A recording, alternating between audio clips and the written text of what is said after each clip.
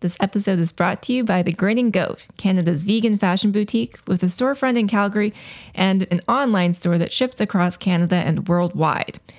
As a Paw Order podcast listener, you can save 15% on your entire purchase at grinninggoat.ca simply using the code PAW15 at checkout.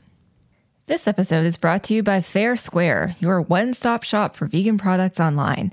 They offer Canada-wide shipping and donate a portion of each sale to animal sanctuaries and animal rights groups like us. Check them out at fair, that's FAIR-square.ca. This is another iRaw podcast. We podcast to make the world a better place for animals. In the Canadian justice system, animals' interests are rarely represented, but the lawyers at Animal Justice fight to give them a voice in court and the political system. This is the Paw Order podcast, and these are their stories.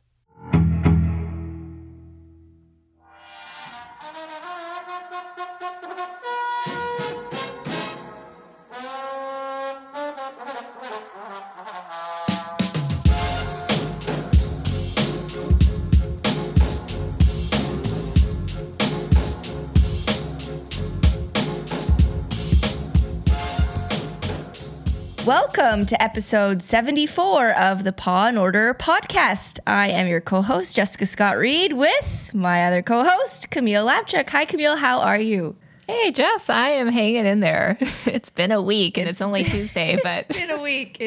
That's for sure. But good. It's good. It's just busy, and there's, media stuff going on, which is kind of fun. Alberta is considering making rodeo its official provincial sport. Oh my gosh, that gives us a lot of fodder, doesn't it? Oh, it does. It's like I laugh and I cringe and then I get angry. I go through all these stages of emotion. It's just one thing after another with this place, isn't it? Indeed it is. It's a wild ride. So yeah, that's been kind of actually taking up some of my time because the media is obviously interested in this story and calling for comment. And I'm like, yeah, they shouldn't be making something that's potentially illegal their provincial sport. So that's our opinion. Yeah, you definitely would have a comment. I hope I get a chance to throw in some comment there somewhere too. Because what a silly idea. Yeah, we'll come back to this in the news story. Don't worry, listeners. This will be not the last time you hear about rodeo today. No, it will not, or ever again, unfortunately.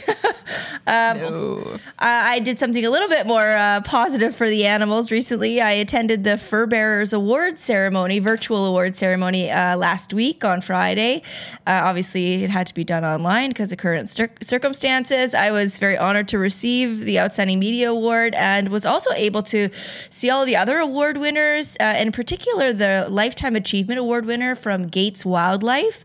This is the first I've heard of them, which is surprising to me because pest control is, quote unquote, pest control is sort of a very specific area of interest for me. And I really want to do more work on this area. And what they do is really phenomenal.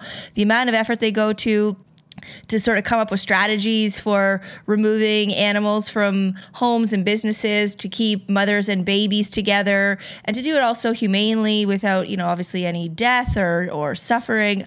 I was just really impressed. It was really great to learn about them from the Fur Bearers ceremony. Oh, that's cool. I was at an event that Fur Bearers hosted a number of years now ago, a conference in Toronto, and Gates was presenting, and I had the same reaction. It was just something I didn't know a ton about, and just like amazing to hear how wildlife control does not have to be lethal, does not have to be damaging to anyone. We can coexist. Yeah, so good for them. Yeah, I was really impressed, and with the seasons changing and these issues, always coming up at different points of the year, I really hope I get a chance to write about them and what they do because I know it's something we get asked a lot in sort of the vegan community and the animal advocacy community. I have raccoons in my attic. What do I do without hurting them? And I think a lot more people want to know the answer to that. So I'm really looking forward to exploring that more. Oh, that's cool. And well, congratulations to you on your award from the Fur Bearers. It's amazing. And of course, very well deserved. Such an honor. And I know it was voted on by the people, which feels so nice, of course. And it just really motivates me to keep going. And I'd love to do more regarding wildlife, in particular for bearing animals. So it's very motivating. Oh, well, it's super well deserved. And I know if Peter were here, he would crack a joke about how all three podcast hosts are award winning. All of us at our awards. Indeed. Hey, you gotta break up the days somehow these days. But you know what? It's actually, we're into March now. In less than 2 weeks, we're going to go through the time change, which is always like my favorite day of the year. Just getting that extra hour of sunshine in the afternoon or the evening is amazing. Yeah, the spring one works well. But we're very busy, right? The Animal Justice Academy is still going on. It's been taking off. I've been busy with that. I'm partial to last week 5, not just because I had a module, but like because it was all about engaging the media in a variety of ways. What an inspiring week. Yeah, it was cool. There was so much great content about strategy, media strategy, how to get attention for the work you're doing. I loved your module on writing letters to the editor or op-eds for newspapers, which is one of those things that anyone can do. Yeah. Like, pretty much anyone can sit down, sit in front of their computer, type out a 150-word letter and send her off. Like it's a great practical tip. Yeah, very good for advocacy for sure. Yeah. And now we're into week 6. And by the time this episode comes out, the Animal Justice Academy is going to be all wrapped up, which to me is just like, where did 6 weeks go? Yeah, that happened fast, hey? But there was so much going on. Time flies when you're having fun, eh, Camille? Oh, does it ever? And I'm just like so amazed and proud of this great community that's been developed by, and really curated, especially by Kimberly Carroll, who's been running the Academy. She's just done a bang up job on this. Oh my gosh, she's worked so hard, hey? Like the energy that woman has is really something. Yeah, she's the Energizer Bunny, the original. So the question that's on people's minds this week, and we keep getting posts about this in the Facebook group, is what next? How are we going to leave our incredible community that's fostered so much engagement and action? And the answer is, don't worry, we got you. We're not going anywhere. The Facebook group is going to stay open. It'll continue to be moderated. And we're talking now about ways we can keep the momentum going in the future. And it sounds like we're going to try to do semi-regular panel discussions so we can all meet again as a group, come together, share those ideas, share that knowledge, and just keep the sense of community going forward as we all try to get active for animals. What a great idea. Yeah, I'm super excited about it. So stay tuned for more on that. And a reminder, if you're listening, that if you want to support the podcast, one way that you can do that is by leaving us a review. We have over 150 5-star reviews right now, and we would love for you to add your voice. And this helps us because it helps people find the podcast. If you're looking for a podcast and trying to figure out if it's one you might want to listen to, being able to read those reviews is useful, but it also bumps the podcast up in search algorithms. So super helpful to us. And you can also support us on Patreon. You can support us now for as little as $1 a month. Thank you to our newest supporter, Vanessa Bartley. We have new Patreon prize tiers.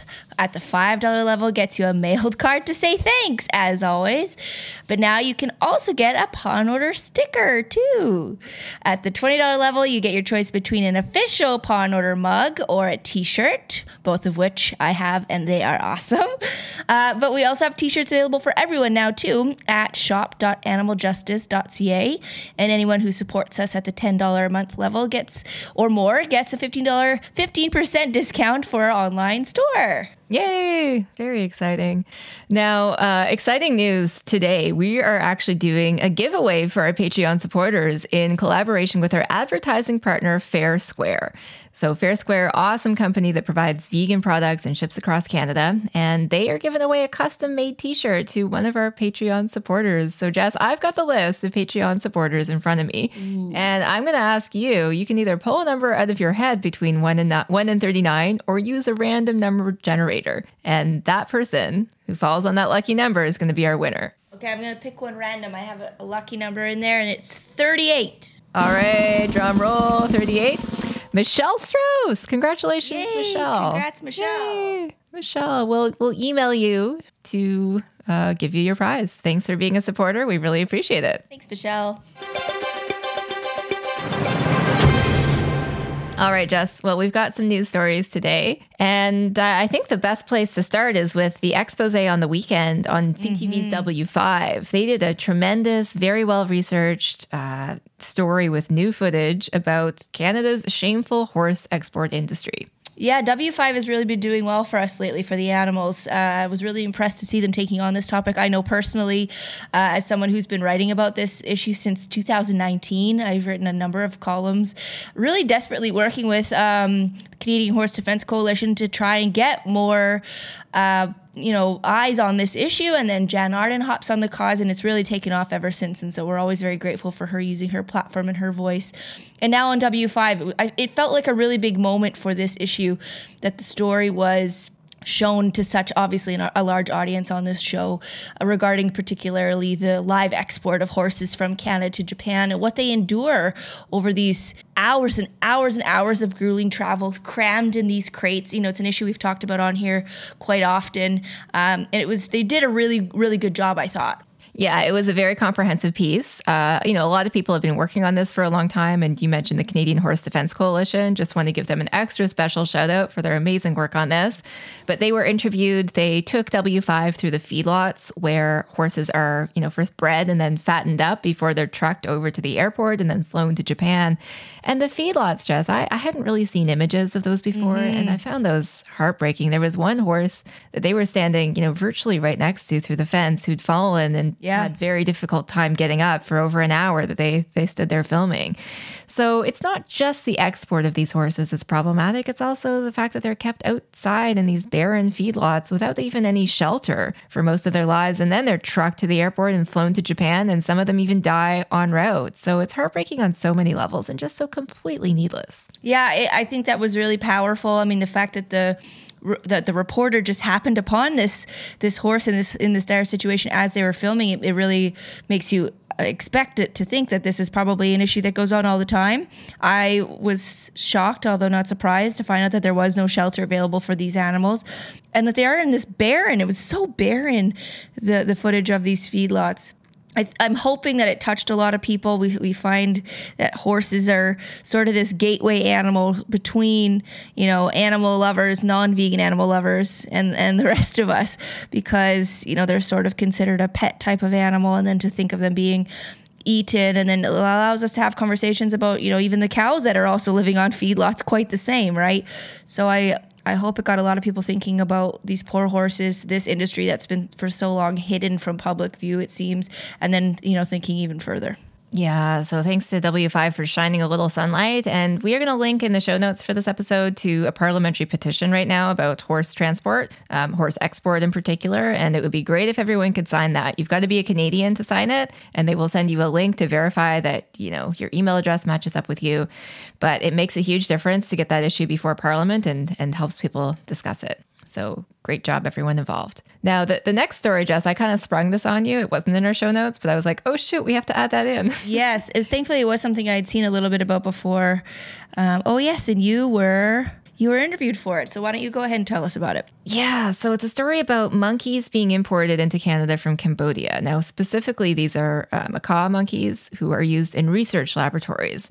Now, the story indicates that, let me double check the number. So 2,500 non-human primates are usually imported annually from the U.S. But in 2020, we got about 1,000 monkeys from Cambodian suppliers, potentially from breeders over there who've been under fire for pretty serious animal welfare concerns. Now, let me just say, there's animal protection, welfare concerns, no matter where you get monkeys from, and their use in experiments is highly problematic. But in Cambodia, there's been, research and reports for years about, fraud and deception on the part of monkey sellers, monkeys being torn from the wild and then forced into breeding, very troubling conditions.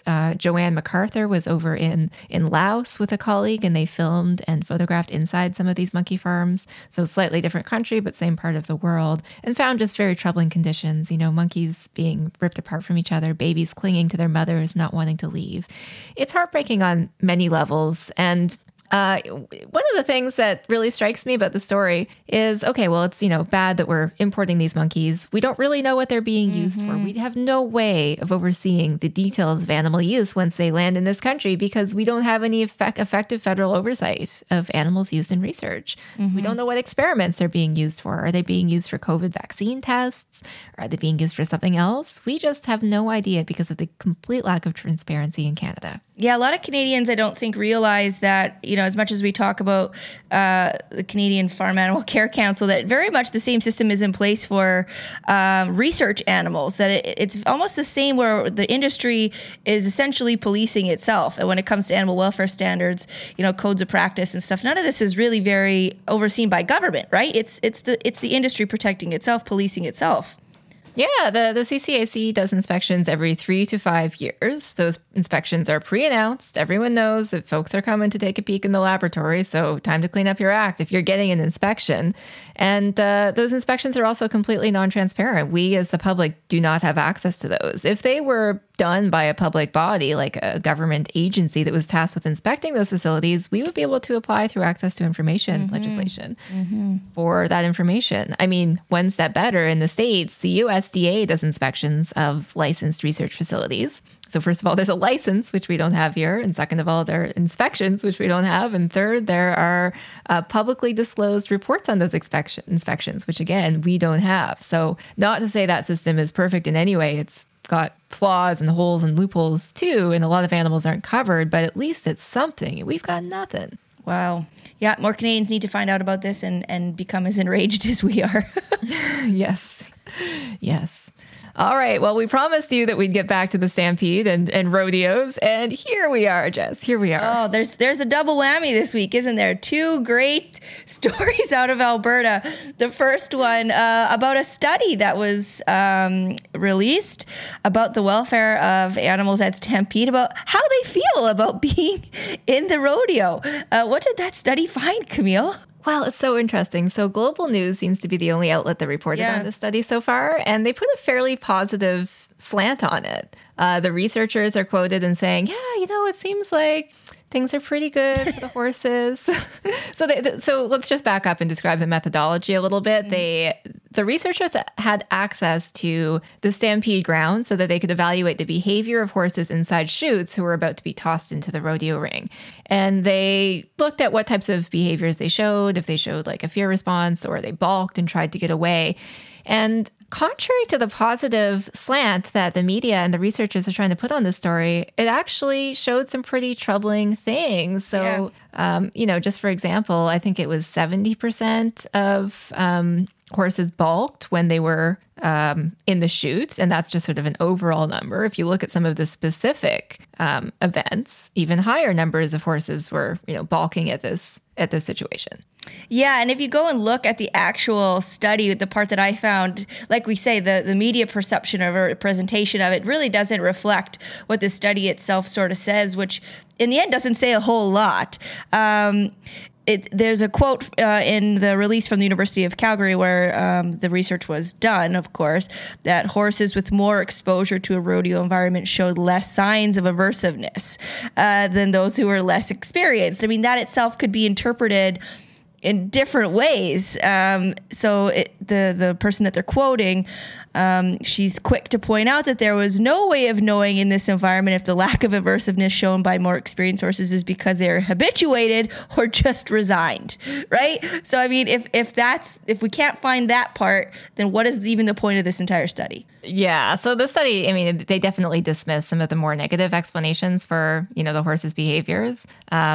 And, pretty much dismiss out of hand that the horses have just learned that the pain and physical discomfort they experience while trying to escape from a chute is, less or more harmful than just, standing there and bearing it overall, which is a huge problem. And if you look at some of the more specific events, like the novice saddle bronc event appears to be associated with the highest prevalence of balking behavior, with 90% of horses balking and trying to get out when they're in these loading pens. And it also shows handlers making the highest incidence of contact with a paddle on the horse's face, hitting some parts of the horse's body, and swinging gates shut in a way that makes contact with the horses. So what's interesting about the study, and the Global News story failed to mention this, is guess who funded it? Yeah, guess who funded it, Camille? Tell our listeners who funded this, listeners, this riveting do you have study. Any guesses?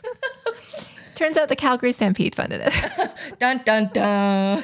Da, da, da. So interesting that, the Stampede gave them such great access and funding to do this study, and suddenly there's been a positive bent. Yeah, the interpretation of this wishy-washy data ends up saying, oh, things aren't quite so bad. And that this is actually just one of what's coming. 4 studies of the like. Like, I would be very interesting to find out what sort of behavior is shown to animals that are about to go to the chuck wagon races, right? Or the cows, the calf's about to be roped, like how are those animals acting before they're about to go out and have this horrible stuff happen to them? Yeah, totally. But, in a sense, it's kind of interesting that the Stampede is funding research that confirms what most of us viscerally already know, which is that the Stampede is awful for horses and other animals, and lends support to this idea that animal justice believes firmly in, which is that there are aspects of rodeo events that are illegal because they cause unreasonable distress or suffering to animals. Yeah, they're really working hard to try and paint this welfare brush. It's odd and interesting and sometimes laughable.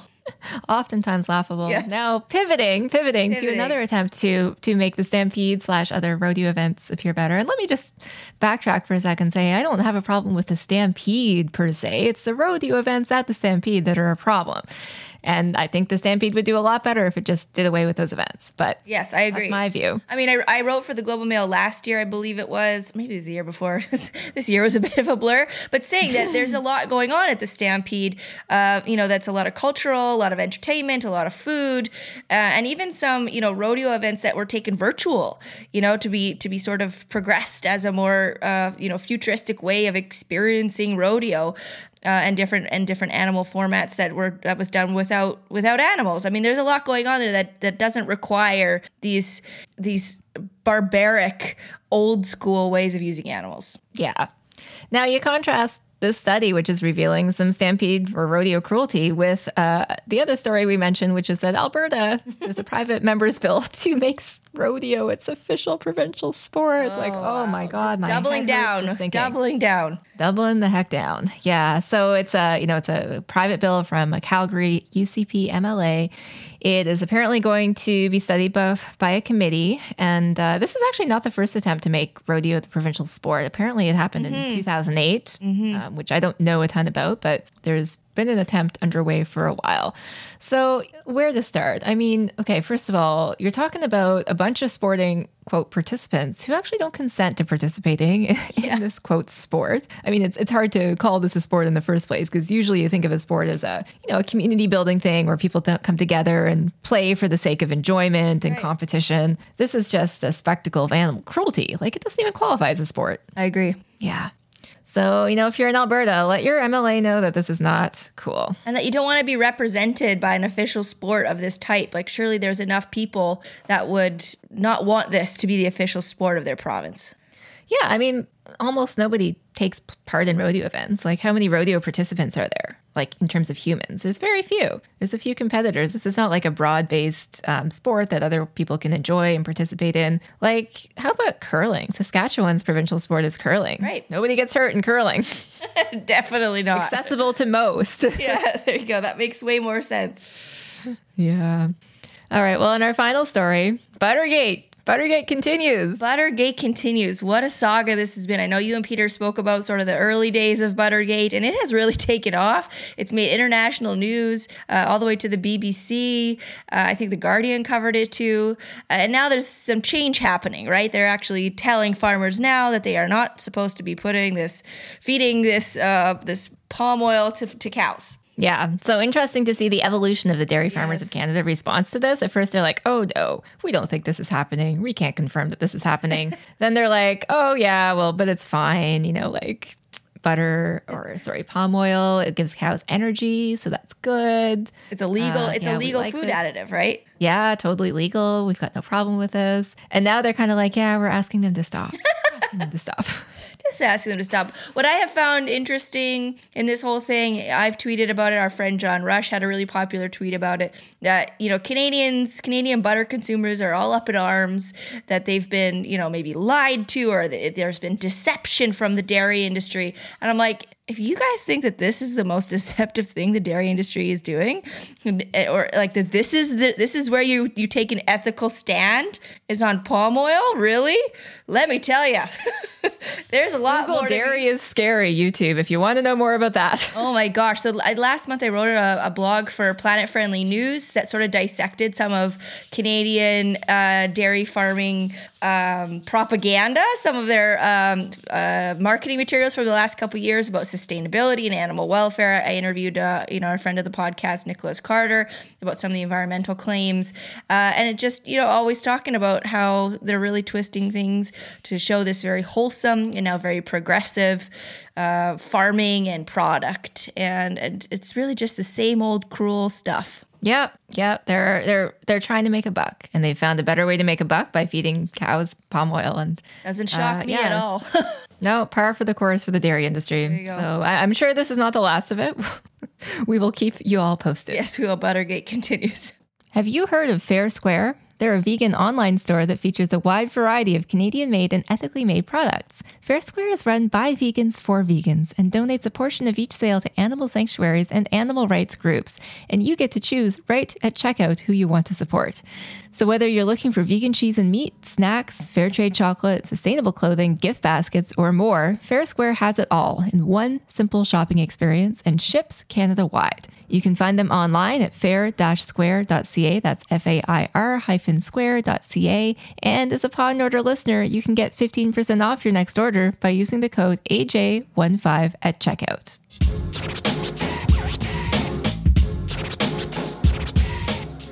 And for our main segment, I'm very excited to welcome Calvin Neufeld and Dr. Amy Fitzgerald to the podcast. They're going to be speaking with us about a new report issued by Evolve Our Prison Farms. It's called Canada's Proposed Prison Farm Program, Why It Won't Work and What Would Work Better. And they are both co-authors of this report. Calvin is a social justice advocate, a vegan trans man, and an educational speaker with a passion for human rights, animal rights, and environmental justice. In 2016, he founded Evolve Our Prison Farms, a coalition of activists and academics advocating the transition of Canada's prison farms from for-profit industrial animal agribusiness to non-profit plant-based therapeutic farming. Previously, Calvin worked as an editor, as a legal researcher, and as an environmental consultant for the Ontario government, building an innovation-driven bioeconomy. Calvin is also the lead organizer of Kingston Veg Fest. Amy Fitzgerald, PhD, is a professor of criminology in the Department of Sociology, Anthropology, and Criminology at the University of Windsor, where she's also a hybrid cross-appointee with the Great Lakes Institute for Environmental Research. Her research focuses on the intersection of harms, criminal and otherwise, perpetrated against people, non-human animals, and the environment. And she's a founding member of the University of Windsor's Animal and Interpersonal Abuse Research Group.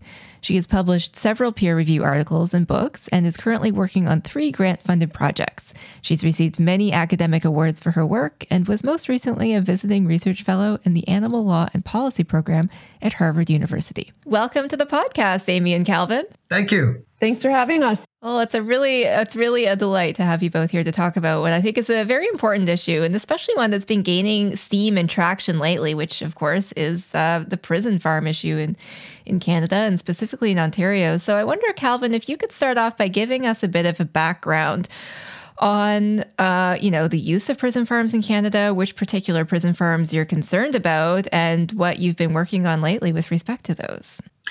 Well, prison farms have a long legacy in Canada, dating back to the early colonial days, and it was a means of land acquisition for the state, largely acquiring lands from Indigenous territories, and by converting them into farmland, they were able to actually own the land surrounding penitentiaries. So there is a bit of a settler colonial history behind prison farms in Canada, and then they evolved into sort of the modern day format of producing food for prisons. But then under the Harper government in 2010, all of the prison farms in Canada were closed. At the time, there were 6 federally funded prison farms, mostly producing milk, meat, and eggs for prisons. And they were shut down because they weren't making money and they weren't translating into employable skills for inmates upon release. And then the Trudeau government made an election promise that it would reverse that decision and bring prison farms back. And what we're witnessing today is that it's not a return to the old model. We at Evolve Our Prison Farms saw an opportunity to introduce a new model that would improve upon the old model by essentially converting it into plant-based food production, healthy, nutrient-dense food production for prisons, and possibly introduce some animal therapy as an alternative to working with animals in an animal agriculture setting.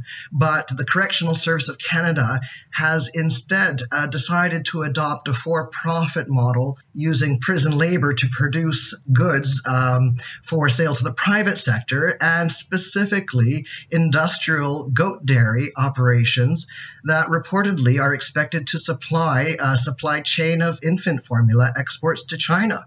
So what started out as an opportunity to see something progressive and new being introduced, we're seeing something very harmful, destructive, and new being introduced. Well, it's disappointing and also super interesting to me, because I remember under the Harper government when they made that move to cancel prison farms, and there was an outcry at the time, and everyone said, why would you do this? It's has huge value to both the people who are incarcerated and the community. And, at the time I hadn't looked into the issue carefully, and I kind of assumed they're like farming vegetables or grains or something useful, and then not specifically animals. So I think for a lot of people, it's really surprising to learn that the federal government is promoting essentially factory farms inside institutions where they're also, warehousing people. So, with that in mind, I wonder if you could, speak a little bit about which particular prison farms you've been working on recently and what those actually look like. How many animals, which animals, et cetera. Yes, of course. So specifically, the government is beginning with a pilot project at 2 penitentiaries in Kingston, Ontario. Kingston is kind of regarded as the penitentiary capital of Canada. It has the highest concentration of prisons of any city in Canada. And that's where the majority of the opposition to prison farm closures took place, in Kingston. And it was led by the National Farmers Union and industry stakeholders, as well as concerned citizens who, like many people, saw this as a move to remove programs that actually did have benefits for participating inmates. So the government is looking at Kingston now as a pilot project for this new prison farm model that's being introduced. And if it is successful, which is a big question, then we could potentially see a rollout of similar models being introduced at other prison farms reopening in Canada. So this is ground zero, and we feel that it's imperative that an ethical and sustainable model be adopted from the outset. Yeah, agreed. So you two have collaborated on a report produced through or commissioned by Evolve Our Prison Farms, your group, Calvin. And Amy, you and your colleague Amanda Wilson, who's an assistant professor at St. Paul University in Ottawa, with the assistance of some others, have produced this report that looks at the issue of prison farms and identifies some of the shortcomings in what's being proposed right now, but also proposes a framework for transforming them. So, Amy, I wonder if you could speak a little bit about what you see as, I understand there's sort of 3 main areas of shortcomings that you've identified in the report with Canada's current prison farm model. Yeah, I went through the literature, went through their plans, went through all of the access to information documents that have been provided, and identified a number of problems. I think my job was probably easier than Amanda's, because I got to identify the problems, and Amanda, who did an amazing job in part 2 of the report, provided a framework for alternative models that we think would work better. So there are a number of problems. Some of the most pressing, I think, include that the rationale that has been given for these programs is unlikely to be actualized by their model that they've proposed. So they've argued that having this program will facilitate work skills and rehabilitation, reduce recidivism by extension, but there's actually no evidence to support those claims. And unfortunately, I think there's this notion that animal-assisted therapy is beneficial, which in the literature. It has been documented to be beneficial in some contexts. But once you delve into this, you realize this isn't animal-assisted therapy. This is a huge industrial goat farm with over 2,000 animals. 2,000 goats. Let me just pause there for a second to appreciate just how vast that number is. I mean, that is a factory goat farm. That's not some sort of hobby farm where inmates get the chance to interact in a positive way with animals. That's a completely different creature. It is. And in fact, when I looked at the size of goat farms in the province, if CSC goes ahead with this plan, they will have the largest goat farm in the province. So it's huge, right? And one of the problems that Calvin alluded to with a farm of this size is they're going to be competing with other farms, and it will be difficult to compete with them. Another problem is that inmates are paid very little for their work. So they'll be paid less than $1 an hour for their work on the goat farm. So the CSC's goat farm will be competing with other goat farms that obviously have to pay their workers more money. In addition, work in dairy farms, for anyone who's familiar with what it's like, it's difficult work. It's been categorized as being relatively high risk as far as injuries and illnesses go. We know now, there's been so much attention paid to zoonotic illnesses because of COVID. And certainly, I think there's reason to be concerned that it's possible that zoonotic illnesses could originate in this farm. There's currently an investigation underway in the Netherlands, and they believe that zoonotic illness on goat farms there is responsible for a dramatic increase in pneumonia in the human population within 1.5 kilometer radius of goat farms. So that's possible, as well as spread of illnesses that don't originate among those animals. You're taking a vulnerable population inmate and then adding another vulnerable grouping to the mix, individuals who work in animal agriculture, and putting them together could be potentially catastrophic. Yeah, and it's March 2021 we're recording this interview, and by now we're all a year into understanding exactly what conditions are ripe for the spread of infectious diseases. And we know that both in the prison context, where inmates are housed on top of each other in close quarters with little ability to distance, and in the animal farming context, where you can say pretty much the same thing, probably even more intensive for animals, those are just the ideal conditions for the spread of disease. So it seems like a huge blind spot that the Correctional Service of Canada isn't interested in this, or frankly, that the Public Health Agency of Canada or anybody involved in public health side of things isn't weighing in too. And may I point out as well, the goat operation is going to be established at Joyceville Institution, where there was recently a significant COVID-19 outbreak.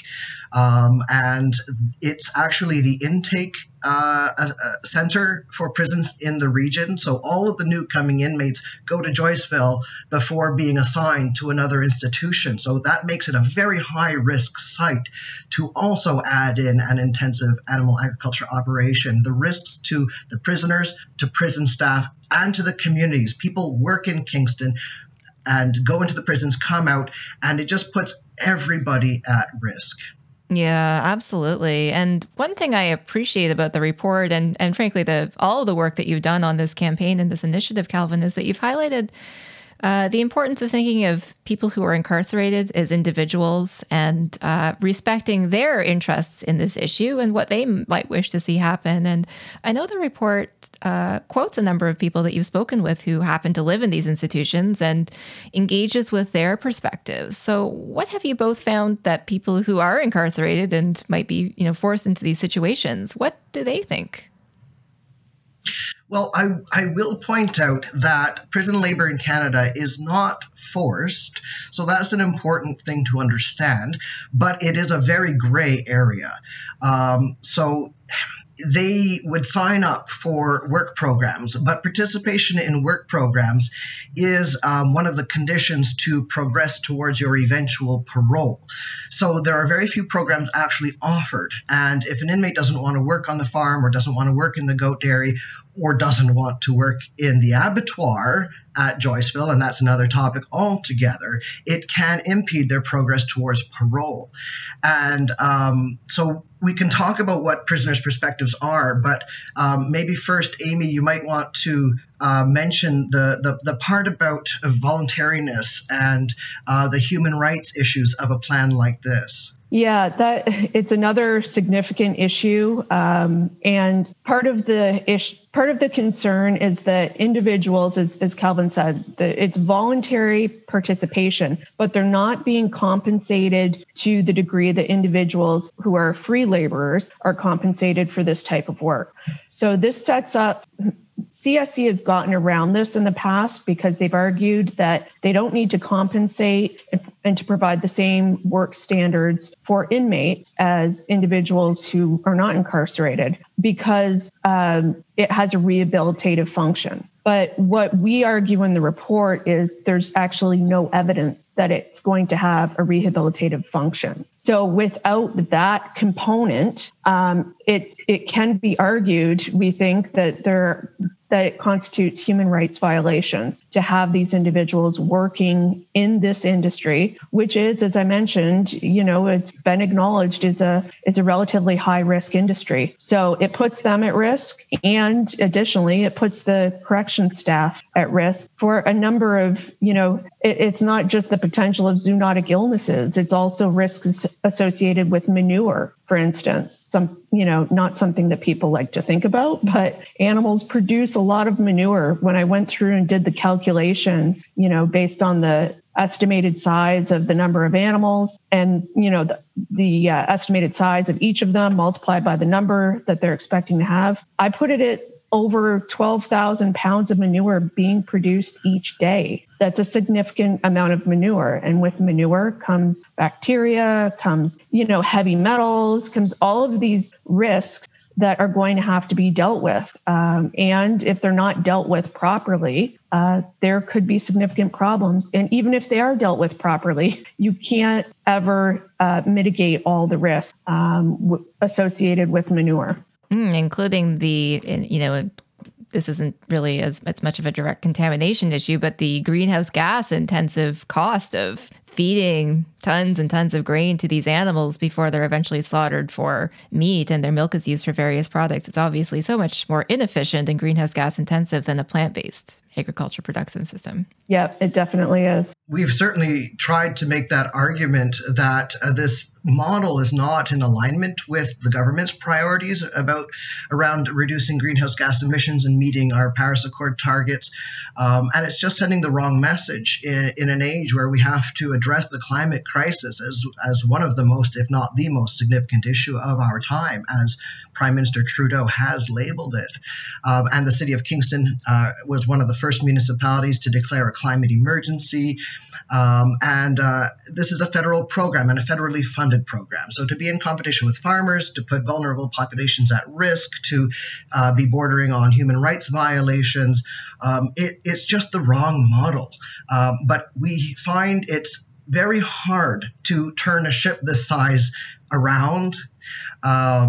But with all of the evidence that has been put forward, we feel that this report should certainly give the Correctional Service of Canada pause and reason to reevaluate their plans before they proceed.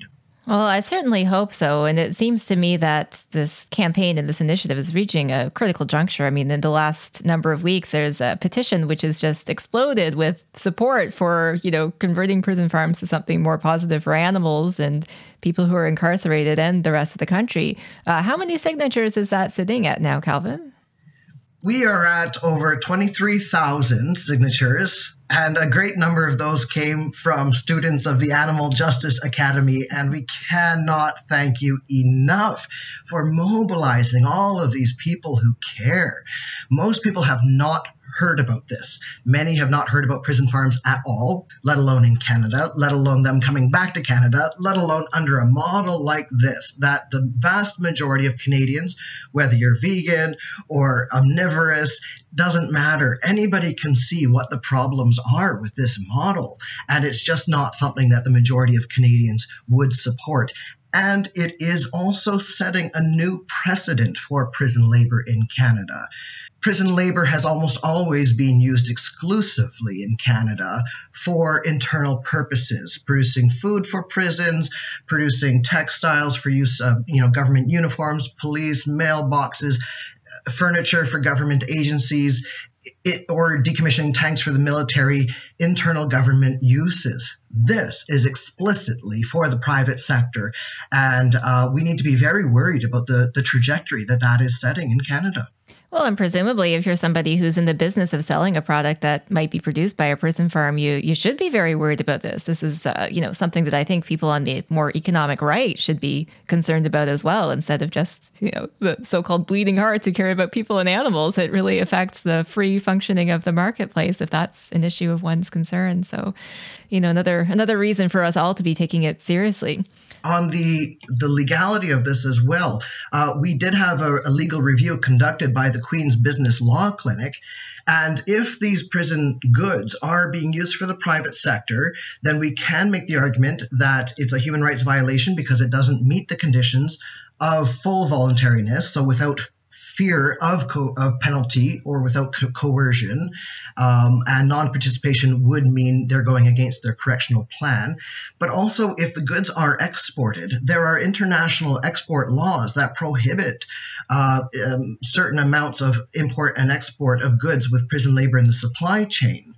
And Canada has import laws that strictly prohibit the import of any goods that have prison labor in their supply chain. So this goes, I could give you any number of reasons why this plan is the worst possible model that could have been selected for the reopening of prison farms in Canada. But I just want to add that as well. There's many layers of violation, environmental, human, animal, and legal transgression as well. Well, and I appreciate that section of analysis actually quite a lot, and it's great that you managed to work with some law students on it, because it does look closely at international labor standards, and this situation does not seem to pass muster. So, Amy, part 2 of the report really focuses on a framework for transforming Canada's prison farms and turning them from something that, its current model is a expensive waste of money that harms humans and animals, and reconceptualizing something that's actually beneficial to the community, including for the benefit of the people who are housed in these institutions. I wonder if you could take us through some of the alternative types of prison farm models that you looked at. Yes. As I mentioned, Amanda Wilson was responsible for that part of the report, and she did a great job. And what she did was to develop some significant alternatives that are plant-based, importantly, and areas where I found when I was doing the research for part 1 of the report, there's actually significant demand for. So when I looked at the demand, what the market looks like for goat dairy products, it's actually reaching a state of oversupply. So it's not a good business to be getting into at this point. Whereas horticulture, especially greenhouse-based horticulture, is an area where there's a significant labor gap, and it's expected to increase. So Amanda's recommendations for alternatives are better positioned to meet those demands. So the individuals who go through these programs would be better positioned to get jobs once they're out of the prison, which is really important. If you're going to put individuals into labor programs, I think we have an obligation to ensure that they're labor programs that are preparing them and are preparing them for segments of the economy where there's actually demand for workers upon release. So horticulture-based programs. She also talks about horticultural therapy in that section of the report, and does a really nice job drawing on empirical evidence to demonstrate that those types of programs really do have benefits and help prepare people for the workforce and have therapeutic benefits, whereas working in an industrial goat dairy there's no empirical evidence to support that it will have any therapeutic benefits at all. Well, and in fact, I know that you've spent quite a lot of time researching the impacts of industrial agricultural operations on the surrounding community, and you've actually uncovered evidence that they have potentially negative effects, or at least there's a correlation there. Yes. In some research that I did a few years back, I looked at employment rates in animal slaughtering industries in particular, and found a connection between employment rates and violent crimes in the surrounding community. And that was statistically controlling for other correlates of criminal activity, like the proportion of young men in the population, social disorganization variables, etc. So you're right. I mean, there's not only do we think that there would not be therapeutic benefits, but we might also be doing a significant disservice to individuals in those programs and to the surrounding community. It's an area where we need further research. I'm hoping the goat dairy doesn't open and provide a potential research site for those further studies. But we certainly do need research into what the potential impacts would be on inmates who might be particularly vulnerable to working in that type of environment. Absolutely. Yeah, it would be really unfortunate for that to be the testing ground for this idea. And the other thing that really strikes me about the situation, I mean, two other points I wanted to explore is like, the cost to taxpayers. I read the number and now I forget it, but I believe it was like at least $10 million still to come that federal, taxpayers are funding this institution, this facility. Plus $4 million so far. 6.6 million so far. The federal budget in 2018 allocated 4.3 million to restore the prison farms, which they changed the wording now to implement, because this isn't a restoration of prison farms. It's a new model entirely. So you got to watch the language and the nuances to it. But through access to information, we did find that they plan on investing an additional $9.75 million into the infrastructure for this. So far, they have already spent $6.6 million. So they've already exceeded the federal budget funds, which were supposed to be spent over a 5-year period. And they haven't even broken ground on their major livestock enterprise. They have very little to show for $6.6 million. I've made the joke, I've commented to people, you give me $1 million and I'll come up with a better model that has more relevance to prisoners and more benefits to the community and to the environment, and I'll give you change. I think you two already have with this report. Yeah. Well, so one other thing I really, actually, let me go back to my second point, which was the existence of a slaughterhouse in the prison farm. It just seems so backward to me that we're, ostensibly trying to assist people while they're incarcerated. I mean, that is one of the stated objectives of incarcerating people, which some take major issue with in the first place, including me, and I assume you as well. But one of the stated objections is to contribute to their rehabilitation. And given everything we know about the negative impacts of slaughter on the individuals who are coerced into performing it, it just blows my mind that they managed to shoehorn this in to those principles. Yeah, it's certainly problematic. And as Calvin said, so few people are aware that these programs exist. Unfortunately, Canada's not alone. There are other countries, the US, for instance, that employs a large number of inmates in industrial animal agriculture, including animal slaughtering. And it certainly runs counter to, one of the stated goals of rehabilitation in a prison is helping individuals foster empathy and develop empathy skills, right? And so industrial animal agriculture is intentionally set up to prevent one from developing empathy, right? You're dealing with a large number of animals. They're given numbers. You don't want to develop bonds with them. It's intentionally set up so that you're objectifying them, because if you do develop empathy for them, that becomes problematic, right? So it's certainly not the type of work that we should be putting inmates into. And, I realize some people have very little sympathy for inmates, but if you want individuals, the vast majority of individuals in Canadian prisons will be released into the public. You want them to have the skills that they need upon release. And based on the literature, the best skills that they can be given are vocational skills where they're given certifications that help them when they're released, and further education. further education has huge impact on inmates upon release. That is helpful. Not working in a slaughterhouse and likely not working in a goat factory farm. Absolutely. And I really appreciate how you emphasize in this report that you're looking at these issues with a view toward promoting a decarceral future and a system where fewer people are caged and fewer animals are caged, because there's obviously, very serious connections there. So if people listening are interested in this issue and concerned about it, what is the best way for them to take action to assist with this campaign?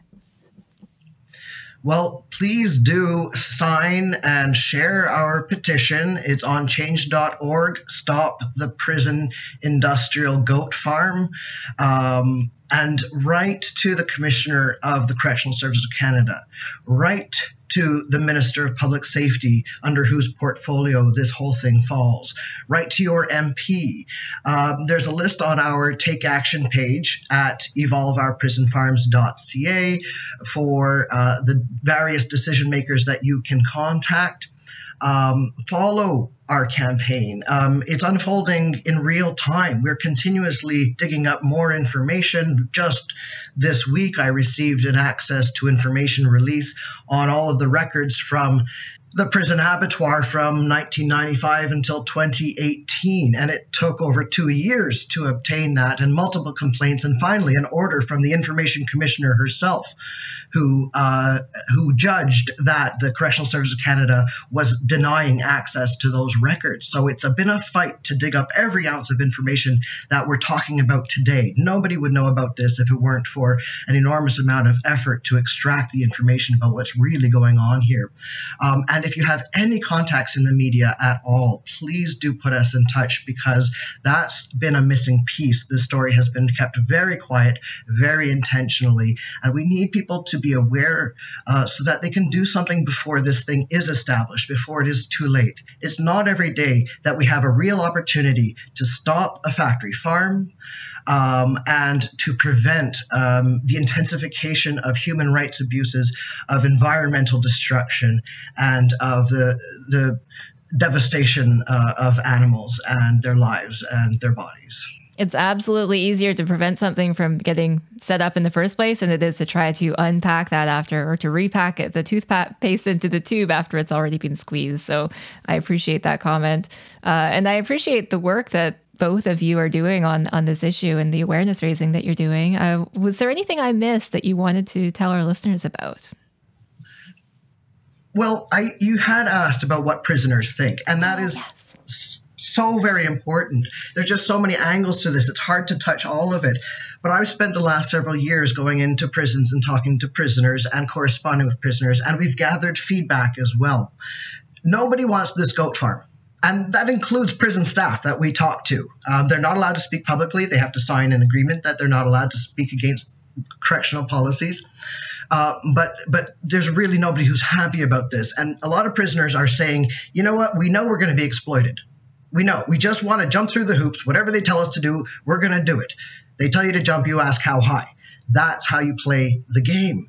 But they don't want to work for, quote, the man.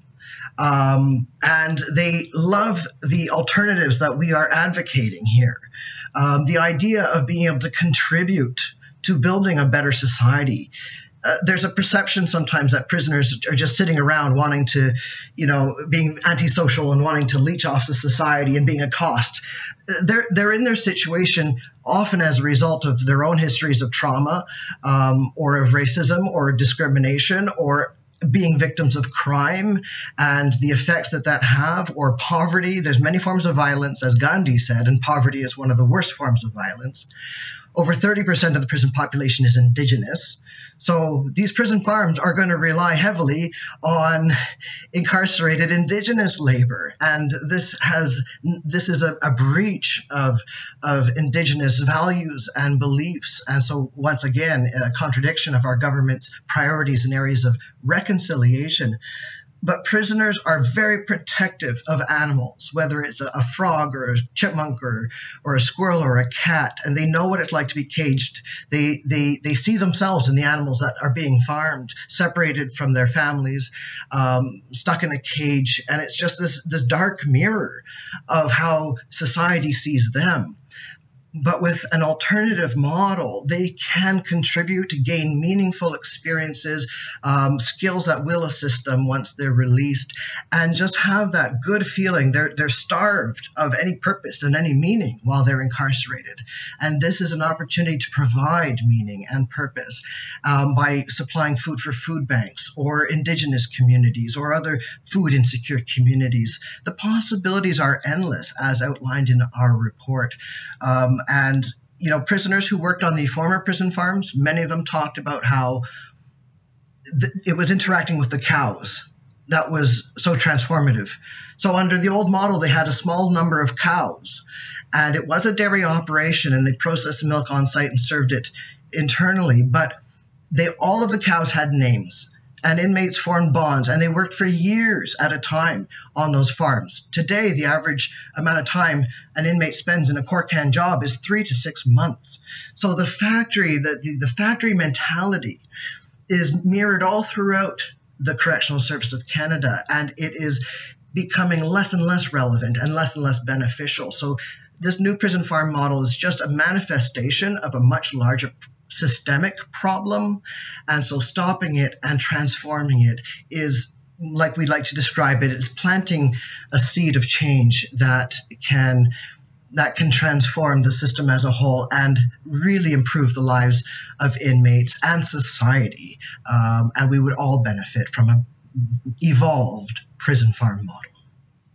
And if I can just add on to that, one thing that some of the inmates had mentioned was how traumatic it was for them to have to separate the calves from the mothers, because, dairy is made possible through continual impregnation. And the byproduct of that is that you have to remove the babies from their mothers. It's a very difficult task. And to have inmates doing it puts them in a very difficult and traumatic position to do that. And with this goat dairy, that is going to have to be part of it. You're not going to have 2,200 goats producing dairy without having them get pregnant every year and having to remove the babies from their mothers. That's going to be hard work. Additionally, they're going to have to be what's called debudded, or have their, their horns cut off. That is very difficult work.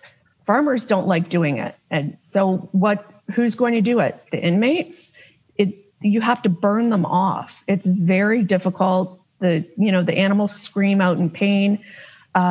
It's a difficult work to do. And what if there's an outbreak on the farm, a scrapie outbreak, a Q fever outbreak, and these animals have to be killed, right? If there's an outbreak like that, the practice in the industry is to kill the whole herd.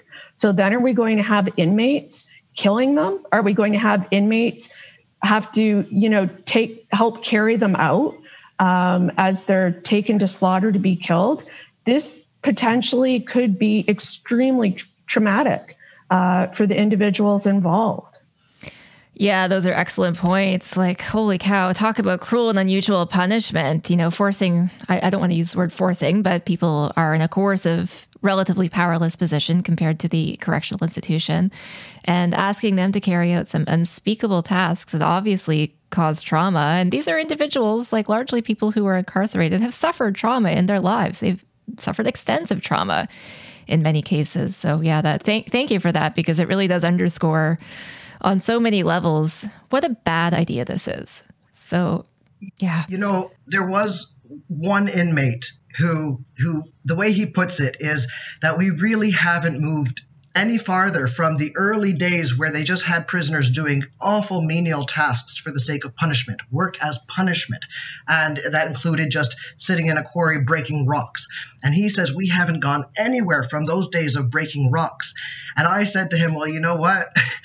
I would rather be breaking rocks than work in that goat dairy. And he said, so would he, any day. So we're going backwards monumentally. Absolutely. Well, we really appreciate everything that you two and your co-authors are doing and everyone who contributed to this report. And if you're listening and you want to play a role, take Calvin's advice, check out their website. We'll link to the petition, we'll link to the website and other ways for you to take action. Thank you both so much for being here and for all that you're doing. Thank you. Thank you, Camille. Heroes and Zeros. And now it's time for everyone's favorite segment, Jess, Heroes and Zeros. Heroes and Zeros. All right, our hero this episode is Greenpeace. And I got to say, I've been really impressed with a lot of things I've seen from Greenpeace lately. They're increasingly making the connection between climate change and animal agriculture. They're really focusing on the social justice and environmental racism aspects of environmentalism, which is cool. And now Greenpeace is doing something pretty gutsy in the UK. So they are actually out in the British Channel, and they are dumping large boulders into the sea in, I think, the sea off Brighton, it says, to stop fishing boats from trawling the seabed. And this is part of their campaign to tighten restrictions on some of the most destructive forms of fishing in protected areas of the UK waters. So, just allegedly, the area that they're operating in is already protected. And apparently a number of areas are designated as protected, but still fishers are allowed to go there and basically trawl the bottom of the ocean for creatures like scallops and other types of clams. So they literally put like a large sort of like metal, trawling device down there and like scrape the bottom of the ocean. Mm-hmm. So the boulders are designed to prevent that from occurring because obviously if you're concerned that you might ruin your equipment on a boulder, you're probably not going to go there. Yeah, that's heroic and bold and clever. I love it. Yeah, so it's really gutsy. I don't know enough about the laws in the UK to provide any opinion on whether they might face legal consequences from this, but I know Greenpeace is often willing to push the limits of what's acceptable in the interest of protecting the planet. And I love that they're, willing to get out there and make this into a news story. And hopefully it will actually prompt government change. Apparently there's been some discussion about protecting areas to a greater extent. And this is the kind of headline that sometimes motivates governments to do that. Yes, well said, well said. So way to go, Greenpeace. All right, next, our zeros. This is one of the most difficult stories of the year so far. These stories are always very difficult about the live export of animals on ships. It seems like anytime we hear about these stories, they're always the most horrific, don't you think? Like there's really nothing worse than this. So this, I'm sure many of you have heard. There's a ship that's been at sea since December 18th with nearly 900 cows on board, and they have nowhere to go. So they left Spain and they're headed for Turkey, and the Turkish authorities wouldn't allow them in. There's suspicions about their health, unfounded apparently suspicions about disease risk, and now no one will take them. And so they're just sort of floating there, and no one will have them, and no one will take them. And now veterinarians are saying that all of these cows need to be killed, any of those that are still surviving on board. So our zeros this week is pretty much everybody who's passed the buck. Anybody who has had any authority to help these cows who has not helped them, which is basically everybody that's come in contact with them. Every authority, the export company that owns the ship, everybody's passing the buck onto someone else. And it's just really horrific how failed these cows have been by humans. This is just so completely unacceptable. And somebody should definitely be investigating whether there's a basis to lay charges in this case. But I mean, this just really brings into stark relief how bad this live animal export industry is for animals. Like, it's just so completely unacceptable that these cows have been floating on like a death pit for the past 2 months. And people are just kind of saying, well, it's not our fault. The buyer refused to take them. Oh, we're just the exporter. Oh, we're just the authorities looking at it. Like, no, it's actually all of your faults. And you should be doing something to make this situation change instead of just passing the buck on to someone else. Yeah. It's disgusting. And I think that this really is just another story to add to the portfolio of stories for reasoning why live export of animals on these ships should just be banned, outlawed completely, because it doesn't ever seem to go well, does it? No, you just cannot do that in a way that doesn't cause unimaginable suffering. Yep, that's right. So this week, zeros is everybody who has failed these poor animals. All right. Well, that's our episode, folks. Thanks for joining us, and we'll be back again in another couple of weeks. Thanks, everyone. We'd like to thank our listeners for tuning in today. We'd love to ask you to subscribe to the Paw Order podcast using Apple Podcasts, Stitcher, Google Play, Spotify, or your other favorite podcatcher. Also, please leave a rating because it helps more people find the show. You can also consider supporting us on our Patreon page, patreon.com/Paw Order, if you like what you hear. You can find me on Twitter at Peter Sankoff or at my website, petersankoff.com. You can find me on Twitter at Jess L. Reed. And you can find me on Twitter at Camille Labchuk, that's Labchuk. And we always enjoy Twitter conversations about the show or any other animal law or political topics. And finally, we'd like to thank our producer, Shannon Nickerson. See you next time on Paw Order.